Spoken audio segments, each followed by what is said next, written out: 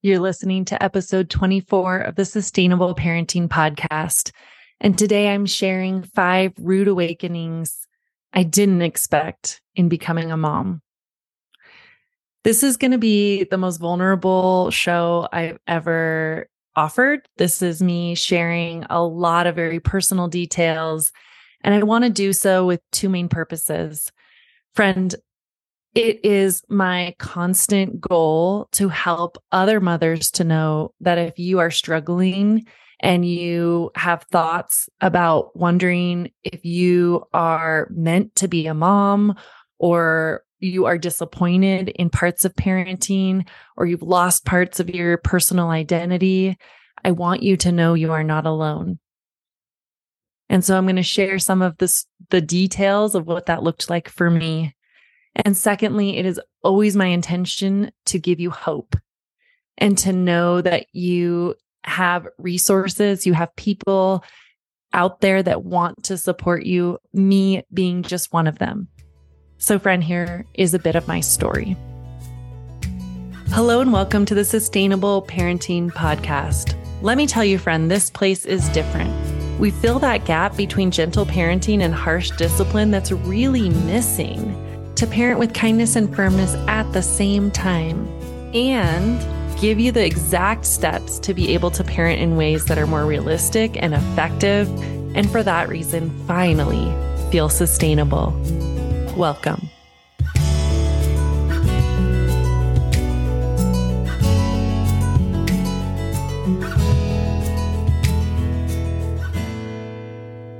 As a licensed therapist, I had worked with kids for 10 years when I got pregnant. I honestly was excited about every part of becoming a mom, even labor. I remember looking down at my pregnant belly and saying, "We're going to be the best, Caleb. Let's even try to do this the hard way." I think I wanted to do it the hard way to kind of prove to myself I was strong enough to be a mom. I mean, I'm the youngest in a family of 3, raised by a single mom.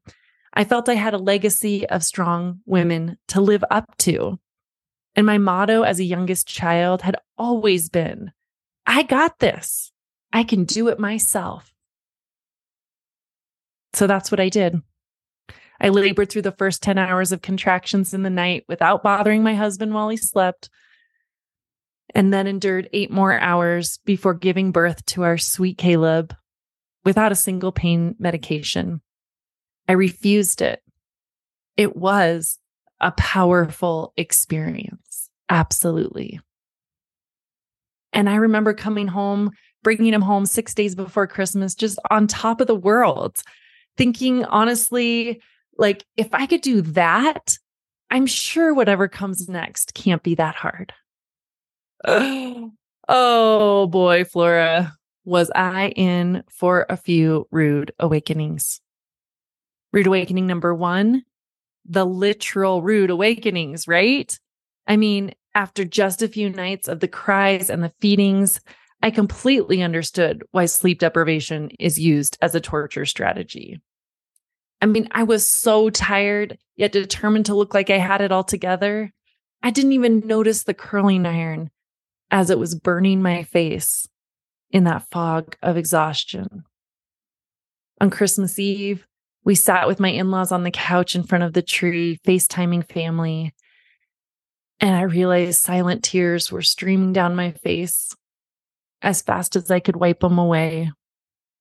The sleep deprivation felt like I was 20 miles into a marathon that was 1,000 miles long. Boy, rude awakening number 2, the walking farts. That's right, friend.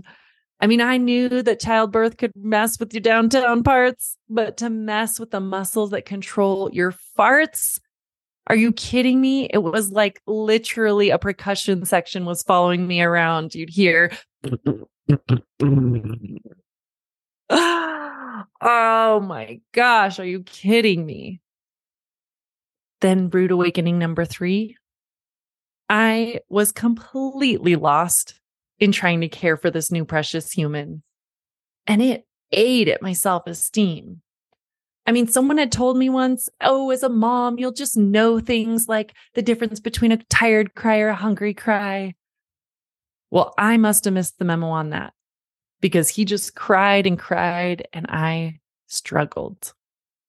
I opened up the wrap for my baby shower that was promised to solve all my problems, only to discover Caleb would only be soothed if he was in there like all sideways and wrong. And I started to ask myself, what is wrong with me? What is wrong with us that I can't seem to even be successful at a mothering strategy that's been used for centuries of mothers? Rude awakening number 4. I was not prepared for the toll that it took on my marriage and on my professional identity. I mean, I honestly thought that I would love quitting my job to be a stay-at-home mom and that our marriage would be kind of just that much more of a power couple as parents. Well, with me and Gabe, we went from 2 playful, adventurous, enamored, and silly people to 2 people pointing fingers at each other over things as small as who forgot to pack the baby stroller and as big as, why do I have to do everything? And professionally, if I'm honest, my accomplishments had always given me a way to tell myself I was good enough. I could point to a plaque or a title and say, see, that means I matter.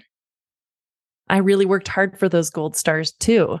I mean, I had worked 4 years to get my master's degree, 2 years to get my license, and 1 year into private practice.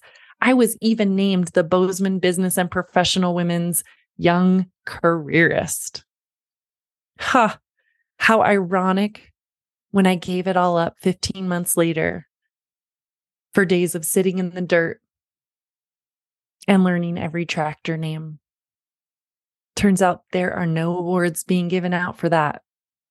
And the monotony of motherhood in that first year was a kind of cruel Groundhog's Day, where I had been cast as the never-ending wiper of butts, of noses, of counters, like maybe with the same rag, who knows? It was degrading, belittling. I asked myself, is this what I got my master's degree for? And on top of all those struggles, I felt so guilty. When those big brown eyes looked up at me, I felt bad that I was disappointed. But I was so disappointed in how my marriage and my sense of self had changed and in how I was completely not turning out to be the super mom I expected I would be. Then came a knock at the door. It was Kaylee. We had met in the neighborhood because our boys were 2 months apart. And I said, I can't come. Caleb's crying. And she said, you have 2 choices. You can stay in here and be alone while he cries. Or you can come with me and we'll be together and we'll get some fresh air while he cries. And I could use the walk too. It was everything I needed. No judgment, just 2 moms being there for each other. Rude awakening number 5. It was time to let go of that youngest child mantra. I didn't need to do it all by myself. There was nothing to be gained in trying to prove anything to anyone. And so much more to gain in embracing a new mantra. Let's do it with help. And just be your authentic, imperfect self. When I really stepped into that new focus, it was like 1,000 pounds were lifted off my shoulders. And the gateway to true happiness opened up for me. And many friends have helped me along the way being their supportive selves and sharing their authentic selves. I wish I could show you a picture of every single one of them to honor them here. But the truth is, I found that you cannot be your best self without community and support. And I noticed something else. The most special, precious people in my life were needing more space to be loved as their authentic selves too. The more I stopped trying to prove things to others, the less I expected my husband, and especially my kids, to be perfect.